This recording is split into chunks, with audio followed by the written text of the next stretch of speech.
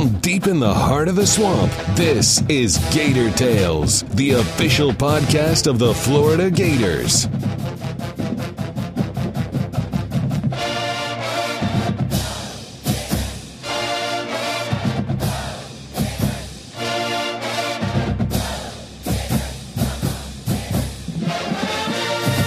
Third down and 2 yards to go. Brian Cox also in the backfield, the fullback spot. Now there's the handoff to Thompson, trying to run off the left. Now cuts it back up and in for the touchdown on a beautiful run that time. Mark Thompson scores and the Gators lead 6-0. That was a running game on that series.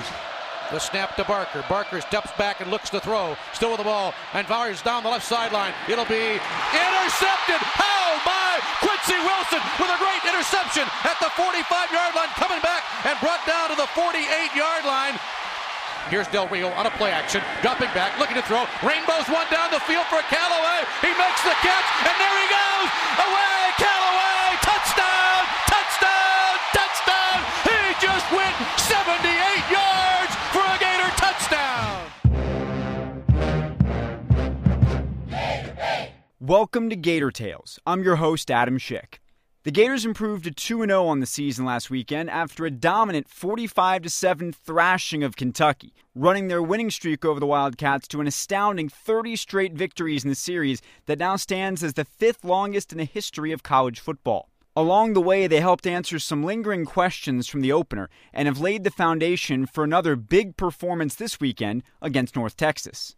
To set the stage for Week 3, today we'll introduce you to Florida's bruising new running back Mark Thompson, hear from offensive line coach Mike Summers, and assess the early state of the Orange and Blue with FloridaGators.com senior writers Scott Carter and Chris Harry.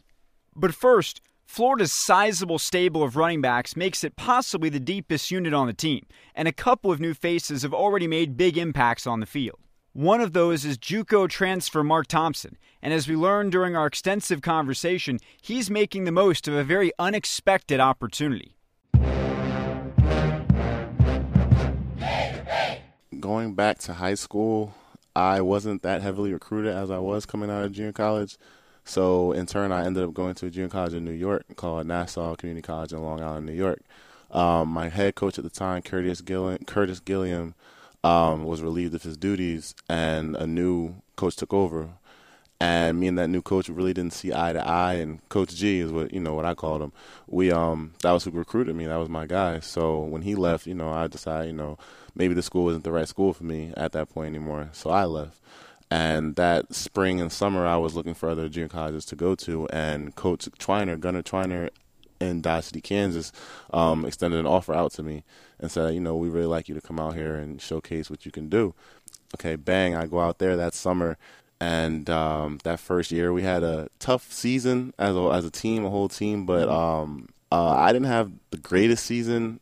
I had some issues fumbling the ball that year, and I also, like I said, I was splitting carries. So I ended that season with, I think, like 8 touchdowns maybe and 460 yards on the ground.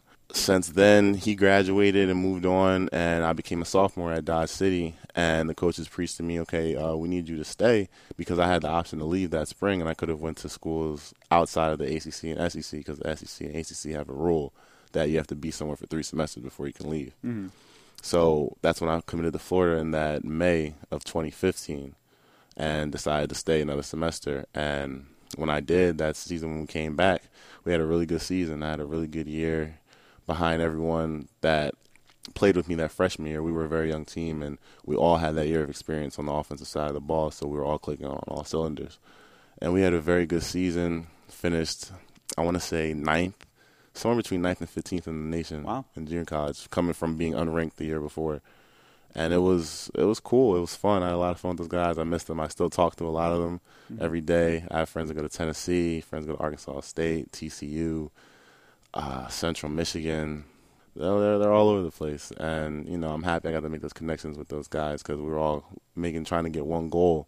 And a lot of people say in junior college, the goal is to get out, so everyone's looking out for themselves. But we were close in that group. We were actually a lot closer than that, and we were looking out for each other instead of just looking out for the individual. You've talked about Dodge City as being a place kind of in the middle of nowhere, and I had never heard of it until I researched it to talk to you. How did you end up at Dodge City? Had you ever heard of it, or was it just something random that came up? It was very, very, very random. I remember coming out of high school, I was looking for junior colleges to go to, and every time I saw a Kansas or Mississippi junior college, I said, no way, I'm not going there. And that's what made me go to New York. But when it was time to branch out and go again, in a sense, I was kind of, running out of options. There wasn't really many places for me left to go because just like in Division I, once you're in a conference and you try to leave, you can't really go to another school in that conference. They make it really difficult. So I had to go to a different conference. California, the cost of living is a lot, and I spoke to some coaches out there, but it just didn't seem like that was something realistic for me to do, coming from the East Coast. That's all the way across the country. So Kansas wasn't as far, and it was right dead center in the middle. So I said, you know what? I don't know anything about Kansas. I don't know what's out in Kansas. Probably not a lot. So I might as well go out there and stay focused and do what I have to do. And that's what I did. And I made a lot of a new experience out there. It was a culture shock for sure. But, I learned a lot, and I definitely matured as a man being out there. And staying focused, is important for you because you didn't do great academically in high school, and that was part of the learning experience. So can you talk about that growth and that progression for you and how you came to understand how important those other factors were? In 9th and 10th grade of my high school years, back when I went to Cheltenham, I didn't do any homework at all. I didn't do any schoolwork, didn't study, nothing. I was an immature child and just having fun and just playing football as something that's fun and not looking at the long run like, okay, I'm kind of good at this. I should probably do what I have to do off the field in order to play on the field and be eligible, because I didn't know anything about a grade point average, a GPA, until I was a junior in high school. And by then, my GPA at that point, it's too late. Yeah, very, very late. So that's when I did start to actually turn it around. I didn't get in trouble as much. I was more in tune with my classrooms, but like you said, it was too late at that point. But at least it showed me that, okay, I can change and I can make the steps I need to make. And junior college was kind of like that opportunity for me to show that I could do that. So how did you first get on Florida's radar? Because you mentioned committing to Florida early on, and that was before your breakout years. So what did Florida see in you before anybody else did? Like I said, I didn't have a lot of opportunities on the field going to Dodge that first year because there was already someone who was there before me, and they knew the offense and they trusted him. So they let me take carries with him. But like I said, he was more of the starter. But out of the opportunities that I did have, I tried to make the most out of it. And from my freshman highlights, you can see that every time I did get to touch the ball, I tried to make something big happen. And I think that's what Florida saw, and Coach Mack liking the bigger running back. And I think he saw some things in me that he's probably seen in the past from people who he has recruited or tried to recruit. And I believe that's what stuck out to them, is that, okay, he's big, but he can move, and he's not just, out of position, playing a position that he shouldn't be playing. And on top of that, when they were at Colorado State, I did have communication with them because I was reaching out to schools that freshman year right after the season, so around November, December. And I did have communication with them, but then, like, after a week, they just stopped talking to me. I didn't know what happened, but at the same time, I couldn't just dwell on the one school. I had to see, who was liking my style of play. Sure. And when they got to Florida, I got a message from them via Twitter, and that's when everyone told me, like, yeah, they just came from Colorado State, and then a light bulb went off my head, like, oh, snaps, that's probably the same staff I was speaking with. And it's just crazy how things worked out because I thought Colorado State just dropped me. Little did I know they were leaving and just moving staff to another university.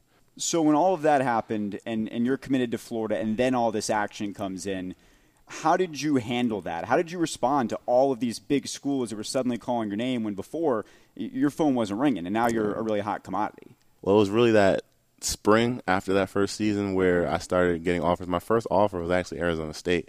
And a lot of people don't know, I committed to Arizona State for probably a few days, but surprising as this may sound, the coach kind of talked me out of committing there. Really? Yeah, he said, Mark, are you sure this is a big decision? I don't want you to make this and regret it and things like that. Where other coaches, if I would have said I committed, I would have been in the discussion.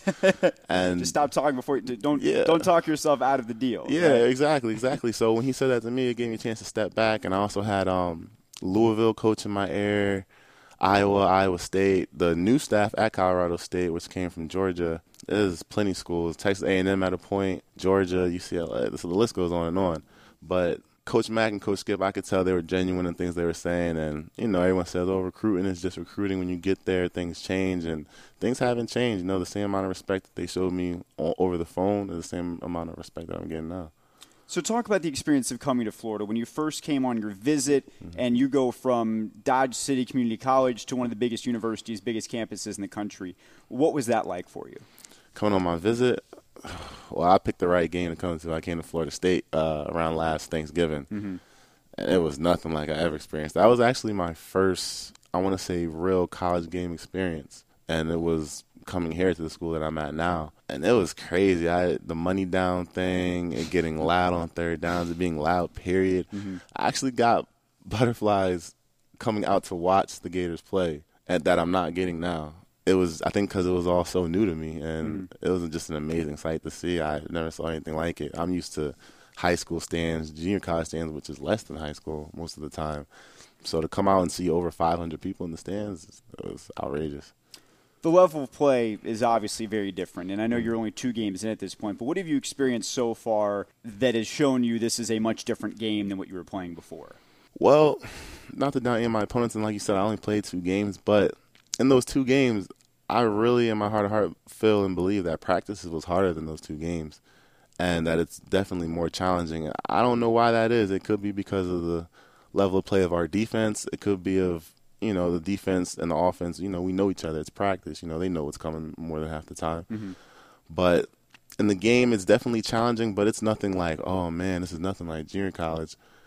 I haven't touched the ball that much to, really make that comparison yet. And like you said, we're only 2 games in. I have about 21 carries in those 2 games, as opposed to 265 last season. So I really feel once I'm getting more comfortable and acclimated with the offense in a game time situation, that the difference will be very minimal. Now, you're a big guy, and you've always been a big guy. I was reading about your past. You started playing as a kid. What was it like when you went and signed up to play football, and you're just huge compared to the other kids around you? Well, I don't really think I was huge when I was 8 years old, and I had to play like 3 weight classes above what I should have been in. But I think I just had kind of a little bit of a belly, But it happens. Yeah. But I didn't really notice that those kids were older than me when I was younger. I didn't even notice until they gave me the nickname Young Buck, and that was because I was so much younger than everyone else. And I went up against probably who was the star of the team at the time in a head-on-head tackling drill, and he gave it to me.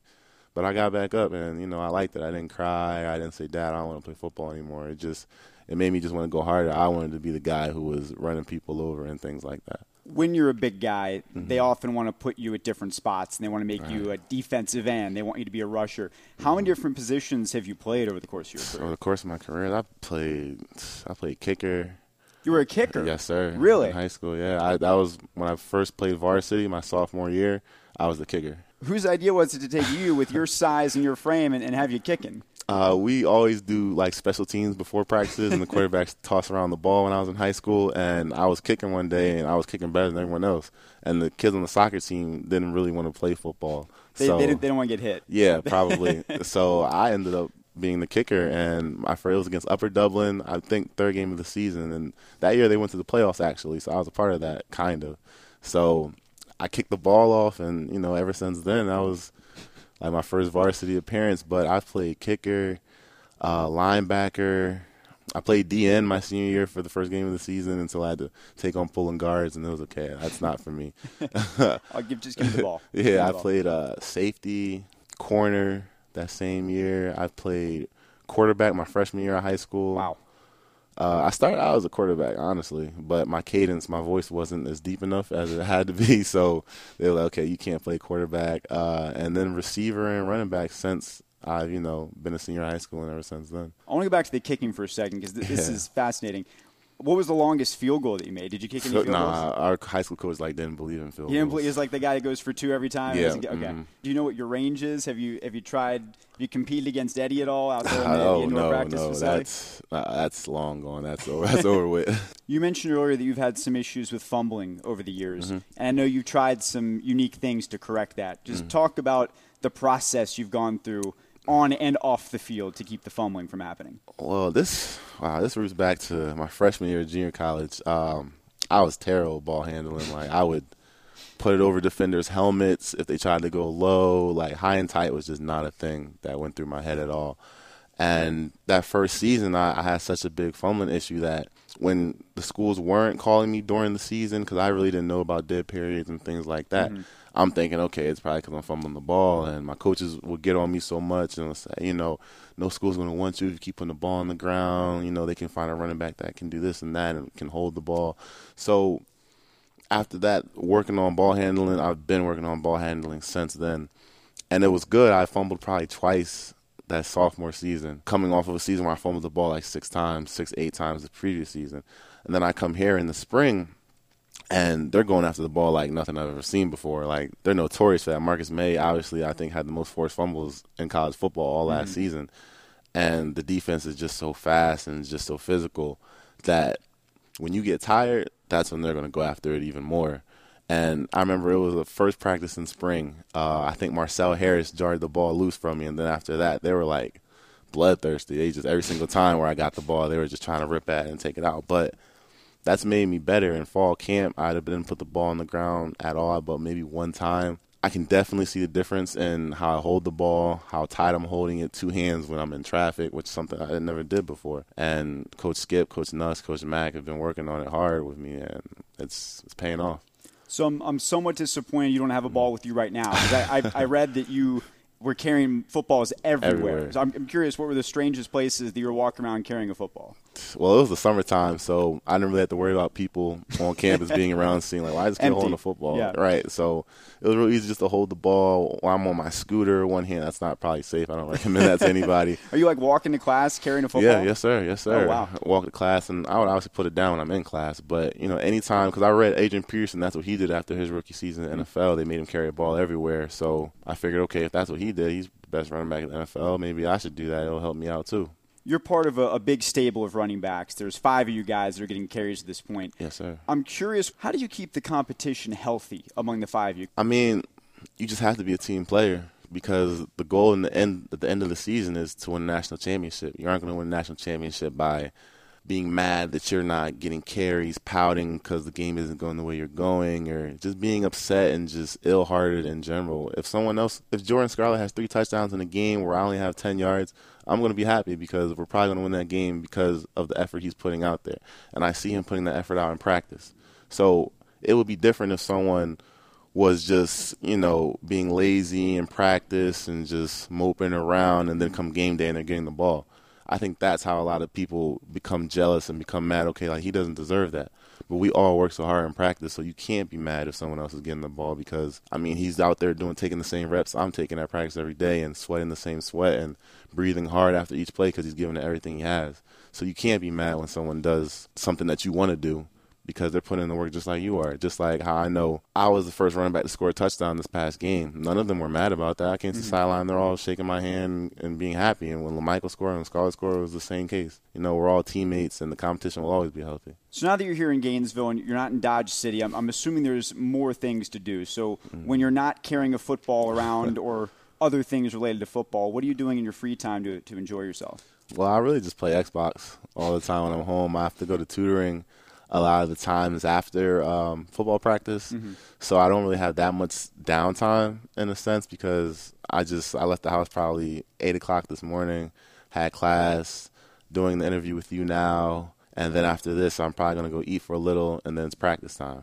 And then after practice time, like I said, it's tutoring, and then I go home probably 3-4 hours, hang out with my dog, and that's about it, and wake up and repeat. What are the Xbox games of choice? You're going up against teammates? What are you doing there? Madden, 2K, Gears of War, and Destiny. Destiny's a really good game. I don't think a lot of people give it the Never credit. heard of Destiny. Yeah, it's a really good game. It's kind of like Halo. Okay. Yeah, yes, sir, yes, sir. Best teammate to compete against in Madden? Who gives you the biggest run for your money? Caleb Brantley. Caleb Brantley, okay. Yes, sir, yes, sir. He's probably beaten me the past, 4 or 5 times we played, and I just don't know why because I, demolish everyone else. Like, Dale McMillan, I don't think he ever wants to play me in Madden again. Every time we play, I scared him off. But, yeah, Caleb is good at Madden. He's good at 2K, too. And that's probably one of my closest friends on the team, too. Final question for you. You get to be back in the Swamp this weekend. And last week, You scored the first touchdown of the game. You got 90,000 people there. You're coming from playing at Dodge City Community College. Just take me through that experience of getting in the end zone and just realizing how far you've come. Well, wow, getting in the end zone, I'm usually a hype-up guy. Obviously, that's not, what's accepted here. In Dodge City, I would get in the end zone, and there's not many people, so I won't say act a fool, but, I do my thing no one's when gonna I see score. it. Do what you want. Yeah, I score a touchdown here, and I look up. I'm used to looking up and seeing the sky. I look up here, I see a bunch of screaming fans and orange and blue everywhere, and it's just different. And there's like a picture going around everywhere of me smiling when I scored the touchdown, and I was just happy. That's all I really could. That's all I really wanted to do. Building depth on the offensive line is one of the most difficult tasks for a coaching staff to tackle, and it's not something that can be fixed overnight. The Gators have been slowly building up their talent and numbers up front the last few years, and the steady hand of Mike Summers has led that charge as the longest tenured coach on the Gators staff. Jeff Cardozo caught up with the O-line coach to find out what led to such a big jump from Week 1 to Week 2. Yeah, Jeff, I'm really excited about their progress.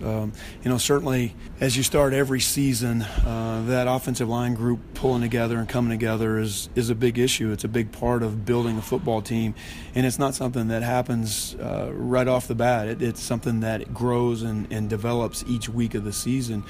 And certainly Week 1 is always difficult because it's new and game speed and a lot of variables that come into that. But I thought our guys really went back to work last week at practice and dedicated themselves and really worked hard to try and improve what we had done on the first week. And I thought it showed in a lot of our production. The line of scrimmage was something that we were really concerned about. How can we take control of that? And I thought from a run game standpoint, they did a really good job. And then certainly pass protection, I think for the most part after the first series, we were pretty solid. And I think that was evident, too, from Game 1 to Game 2. On the fourth down, you guys didn't convert against UMass. A lot of the short yardage third down plays were very successful against Kentucky. I think that's where a lot of it shows up. We get to third and short, and certainly winning on first down has a lot to do with that to get us into those third and short situations. We ended up with an amazing stat from Saturday's game where we were 14 of 20 on third down, and I think 4 or 5 of those were third and shorts that we were able to convert. And not all of them were blocked cleanly. Some of them were not as clean as others, and our backs did a really good job of breaking tackles and falling forward and converting on third and short, which is always something that's critical for us to keep drives alive. And so I was really pleased with that part of it, pleased that the guys just had the focus and the energy to be able to come off the ball down after down, and I think early in the game established a tone that eventually wore Kentucky down and gave us an opportunity to take control of the game. And before we talk more about your guys, it's evident, too, that the run game needs to get going to help out the pass. I mean, look at Luke's numbers from last week, the 320 yards and all the touchdown passes. But if it wasn't for establishing that run game, he probably doesn't get that, right? Well, I think, the key to football is controlling the line of scrimmage and being able to make defenses have to do something to stop you from running the ball. And if you're able to have success running the ball, then they have to take a secondary guy and add him to the box to shore up that part of their game, that part of their defense. And certainly when they do that, that leaves us with opportunities to throw the ball down the field. There will be games where we run it better than others, and depending on how much the defense wants to add to the box to try and stop the run game. But certainly if we have a dominant run game, it's going to open up things down the field, and it's also going to give us a time or an opportunity to control the ball and control time of possession, which was something that happened in this game. I think our defense played 22 snaps in the first half, and we'd played 49.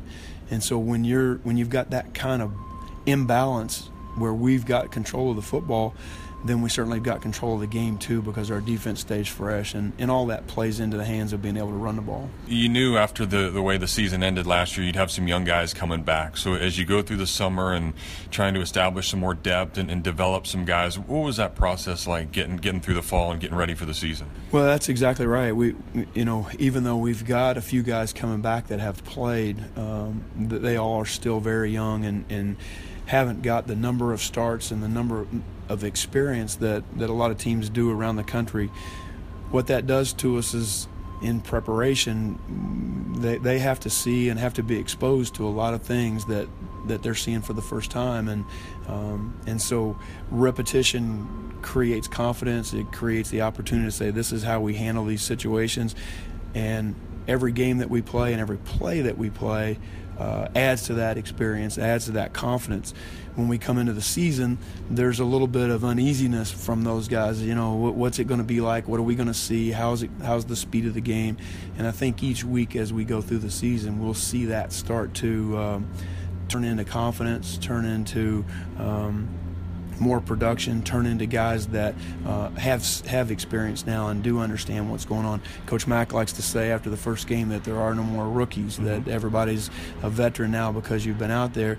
And certainly having gone through the routine, our progress from week 1 to week 2 showed up, and I was really happy to see that. And I talked to Cam Dillard after the game against Kentucky, and he said the same thing. He really touched upon how hard you work them going into that Kentucky week. So you saw some things on film, I'm sure, after game 1. What were some of those things that were improved for game 2? Just an overall understanding of where our targets were. There was a lot of movement that happened in the first game, and the targets changed, and so it was important for those guys to understand when they changed how we were going to re-mic defenses and be able to put our combinations on the right linebackers. I think there was a lot of work done there. And then I think more than anything, just a refocused effort of being able to come off the ball and get vertical push in the run game. Those guys accepted that challenge. In the pass game, you know, Luke needs time, and our receivers need time, and if we give them opportunities to throw the ball, we're going to be really successful. And so I was so pleased that as we went through that game, we basically had taken a lot of the fight out of the Kentucky team because they could not get to Luke, and he was able to dictate what was going on in the secondary. So, you know, it was a great game from that standpoint to be able to point out those improvements, to be able to say, hey, this was week 1. Look where you are look what our offense does when you do it the right way and when we have everybody on the right people. There'll be games that won't be as productive as that, but we're continuing to aspire to get that done. As you look at some of those guys from week 1 to week 2, I'm sure there's a little more pep in your step, and I know you guys had really emphasized to play a little bit faster and do some things the right way. So were you satisfied with that? It really was, and it's easy to have pep in your step when things go right, and the challenge is when things don't go right, can you rely on the fact that you've got confidence in what you do, confidence in your offense, and that we're going to get this thing turned around and put it back where it needs to be? And that kind of falls under that experience category of guys that have confidence, that know that, hey, things didn't go right this series, let's go back and get it fixed and get it straightened out. I think sometimes younger players start staring at the scoreboard and staring at me and wondering what's going to happen next, and the more confident you are, the more you realize that's just a part of the game, and it doesn't affect you emotionally as much as it does when you're a younger player with less experience.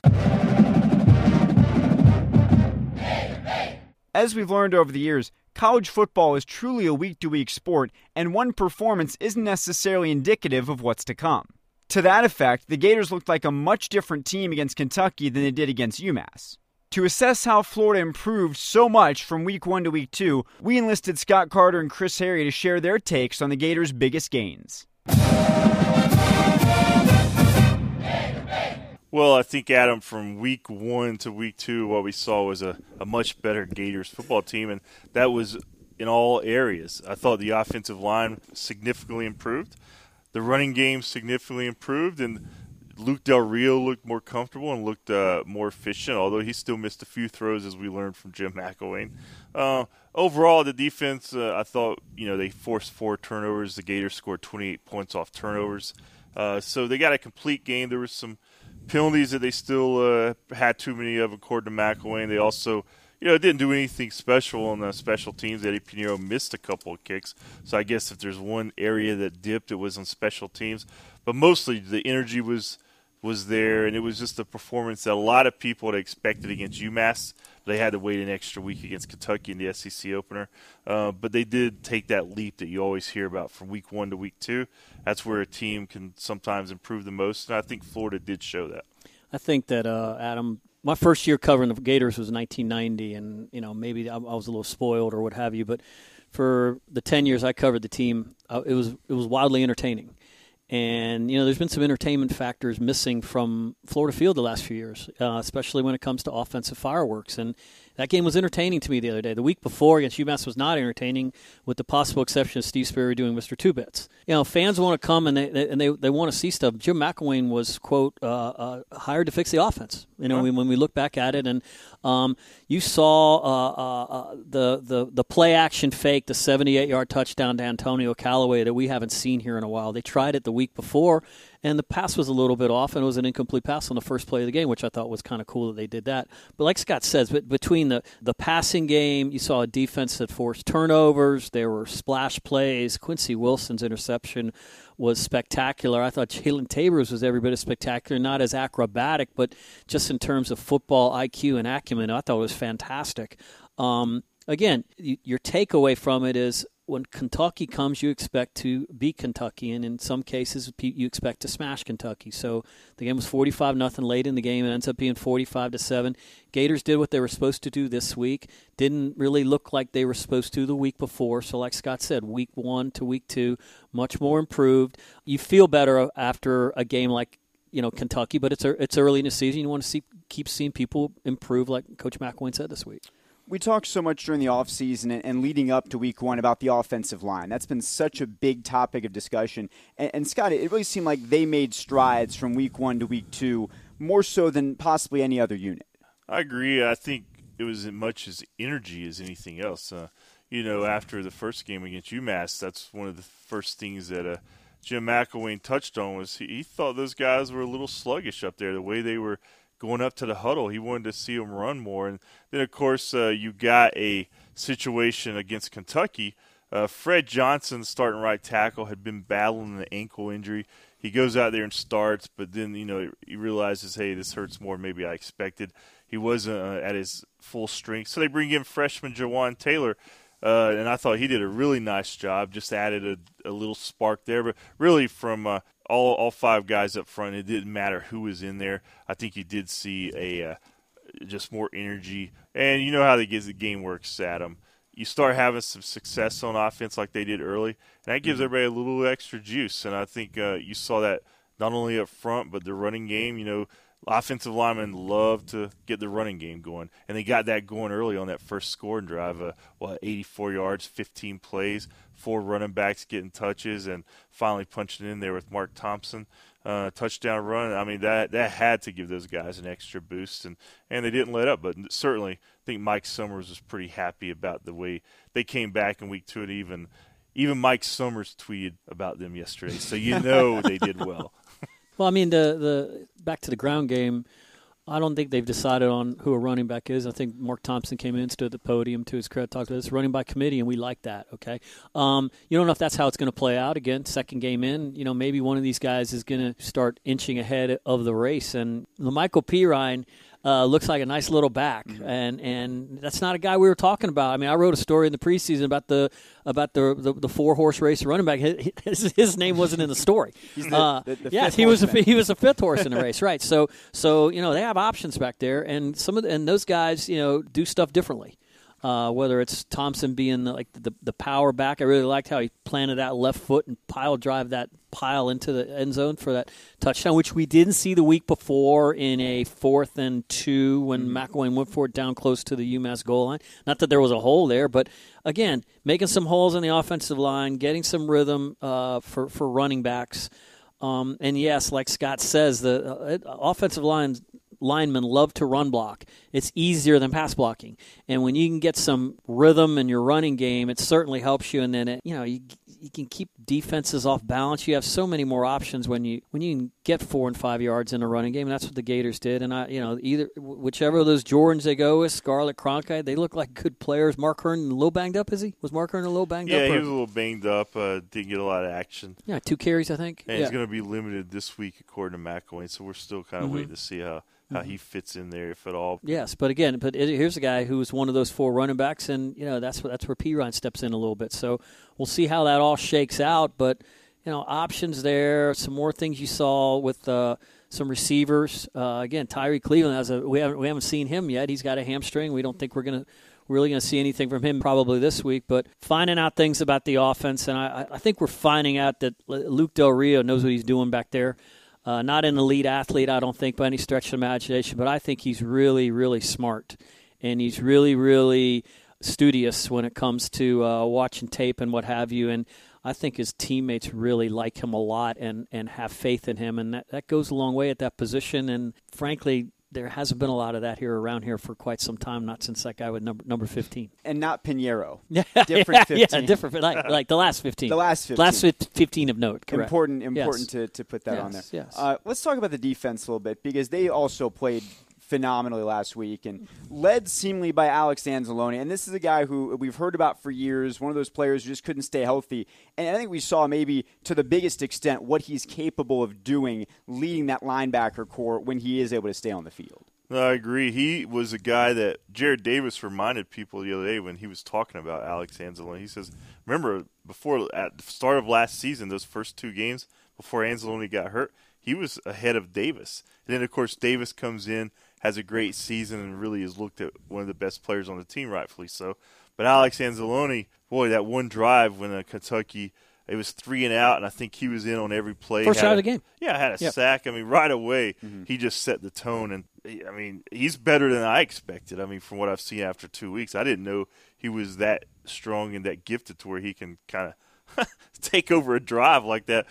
So you add him and Davis in there, that's a pretty good tandem. He has a chance to be something of I don't know if Cole Figure might be a stretch, but with that Thor look about him, we'll start calling him the Hammer or what we're going to do. But I think he kind of gets into the attention a little bit when you talk to him about it. He doesn't mind talking about that kind of stuff. But heck of a player, and fending off blocks, and again, we'll see as the competition gets a little bit better where this guy is. But that's probably a position where the Gators are probably lack a little bit of depth at that linebacker spot. But as long as those 2 guys are healthy, they're going to make some plays there.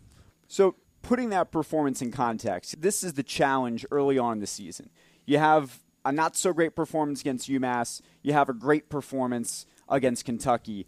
Where do we assess where this team is at this stage? Or is it, as McElwain said, still kind of an up-and-down thing where you don't necessarily know where they're going to fall? Until you're not up and down, it is an up-and-down thing. That only makes sense. And, I've always been one to think a little bit like you can be a really good team. You're not going to get up for every game. You're just not. And coaches don't want to hear that, but there's some reality to that. I think after playing far below the standards they would have had set for themselves against UMass, they were jacked up to have a little bit of a better performance against Kentucky. I don't think that's how good this team is. I think there's a lot of talent on this team. I was at a lot of preseason practices. I thought this defense was really special. I really did. And, they had a couple gaffes in the first week. And, something we haven't mentioned here, Jalen Taver wasn't on the field that first week. And, I think UMass only had 187 yards, I believe, in that game, minus Jalen Taver. But he was back and really makes a difference in that secondary. Mm-hmm. And, he's going to make those linebackers look good. He's going to make the defensive line look good. And, we haven't mentioned the defensive line, and Chris Rumph is rolling 8, 9, 10 guys in and out of there, and any one of those guys could probably be considered a starter. So, you have a snapshot, Adam, through 2 games, against UMass and against Kentucky. It's so much more football left to play. The bar is nowhere where they want it to be. He just wants to keep seeing progress, and progress this week would be a significant lopsided win over North Texas, as is going to be expected from this team. And, no, I mean, you're right. I think everything he says is right. But one thing they could do better, Chris, is they allowed 3 completions to Kentucky last week and intercepted 3. They should at least have more interceptions. Yeah, okay. But no, seriously, I mean, that was as good of a defensive performance against an SEC team as we've seen in a while. And, Kentucky's not exactly probably Alabama. But they threw for, 300-some yards the week before against Southern Miss, which is, Southern Miss, I know they're Southern Miss, but Southern Miss is, And Southern Miss capable of beating people. And Chris Rumph, the defensive line coach last week, I mean, he was genuine when he was talking about Drew Barker. They saw a lot of things on film that he did against Southern Miss that concerned them, but I mean, they just totally took him out of any rhythm or chance to make plays. And as soon as they benched him, they put the other guy in. He sacked fumble. So, I mean, the other guy was on the run right away. Correct. Yeah. Yeah. But, North Texas is a game that, sure, Florida's going to be heavily favored. You would like to think that Florida would just walk out there on the field and pick right up where they left off against Kentucky. We all know that's not how it happens. That's not the way it works. But it is, I think, an important test for them just from the terms of if they're going to get over that MO that McElwain talks about. When he said he got here, he kind of looked at the history of the program in recent years, and there was a lot of that great game, lackluster performance, good performance, bad. I mean, they're trying to get over that hurdle, and we had it last year. Yeah, he did. I mean, it carried over into last year. Yeah. Last year, you had Georgia and a great performance against Georgia. Then came a miracle field goal, if you will, from Austin Hardin to beat Vanderbilt and to win the East. Right. And then there was Florida Atlantic either before or after South Carolina. Yes, exactly. So the Florida Atlantic was an overtime game. So that's exactly what Scott's talking about, is that up and down nature. And he does want to eliminate because the truly elite programs don't do that. So getting back to North Texas, and we've talked about the expectations. People know what the expectations are. They're similar to what you had going into UMass. Tell us more about North Texas and why those expectations are, in fact, realistic. Well, they came into the season facing UMass, the Gators. The UMass was considered by a lot of the power index polls number 128 in FBS. Now you got a North Texas team coming in here. They finished 1-11 last year. Got a new head coach in Sean Luttrell, who was the offensive coordinator the past couple of years under Larry Fedora up at North Carolina. He's taken over a program that lost 66-7 last year to FCS school Portland State. Worst loss ever for an FBS program against an FCS. So this is a program that's rebuilding. And, on paper, it's kind of this similar matchup against UMass. I mean, the Gators are going to be favored by probably 30 points or more. Now, one thing, North Texas has a couple of games under the belt. They opened up with a loss to SMU, but they bounced back at home last week and beat Bethune-Cookman. But this is going to be by far their biggest test of the season. They're going to be coming here, hey, we got nothing to lose, like UMass did. So it's going to be interesting to see. Portland State probably said that when they went into North Texas. Yes, well, it worked out pretty well for them. Now, I don't think Neil Lomax was playing for Portland State for that game, was he? No. I think he was just watching on the Clint TV. Didier, greatest Portland State players ever, as I digress. Excuse me. Well, that's pretty impressive. He even knows that. Yes. I didn't know they had a football team anymore. Yes. Yeah, so anyway, just going back to this matchup, it all goes back to going out there and doing what you're supposed to do against these kind of opponents, because no doubt Florida has a superior edge in talent. They're coming off a really big win, got some momentum early season, and we can't look past the fact that if they do win this game, Tennessee waits there.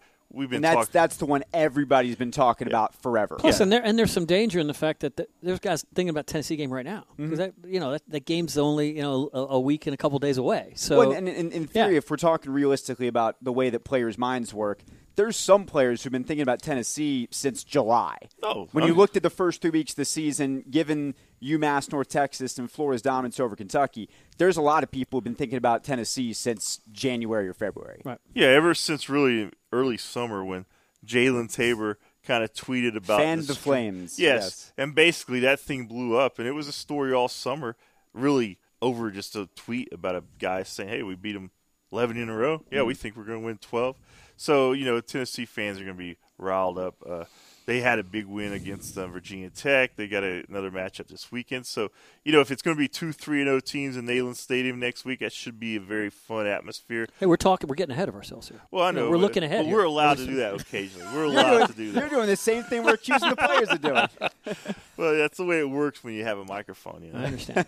Yes. Before we go for today, I do want to touch on this past weekend. And obviously, week one, really, really cool with the Spurrier stuff. Really was. Mr. Two Bits, the field dedication. That almost became a bigger story than the game itself. This past week, the 04's come back. The reunion of the 06-07 back-to-back championship team. I know you got to be a part of the festivities. Just what did you take away from that? What was unique about that? Well, I was able to attend. They had a reception for the team. The guys that were able to make it back by Friday, they had something Friday night. Corey Brewer got in late that night.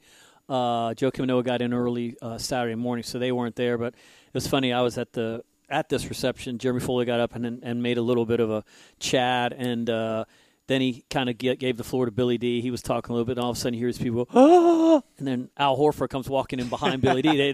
Because he was late. And so, with a glow emanating from him. Yes. Exactly. And with his wife, the former Miss Universe, it was really, really cool. And the fact that those guys made the time to come, because they're the marquee guys are going to NBA training camp in I think in 10 days. Billy was telling me, I think they start September 24th, I think is the Thunder's first training camp. So, it's been 10 years. I was on the pregame show on Saturday before the Kentucky game, and Brady Ackerman asked me if I thought that the team's underappreciated. I don't think they're underappreciated in any way by the Florida fan base. But in the big picture, I mean, it's the only team in NCAA history to return an entire starting five from a national champion. And obviously they won that second national championship. And the fact that they came back and took on all that pressure, all in these 04s you mentioned, they were the best of friends, lived together for 3 years, saw each other every day, ate together, played together, partied together, what have you.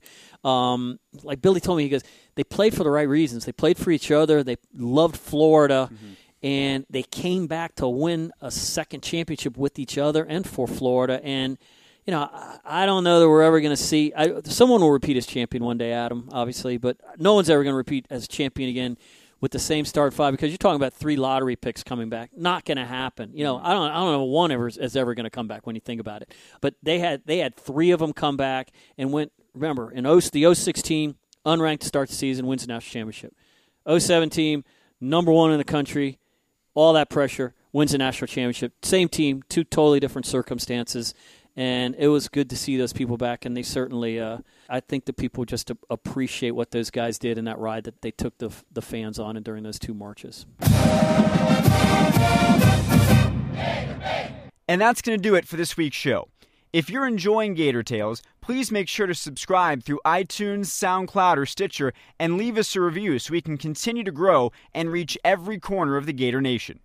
You can catch the Gators back in the swamp on Saturday night against North Texas at 7:30 live on ESPNU and the Gator IMG Sports Network, and we'll be back with an all-new episode next Thursday. Until then, I'm Adam Schick, and I'll see you in the swamp.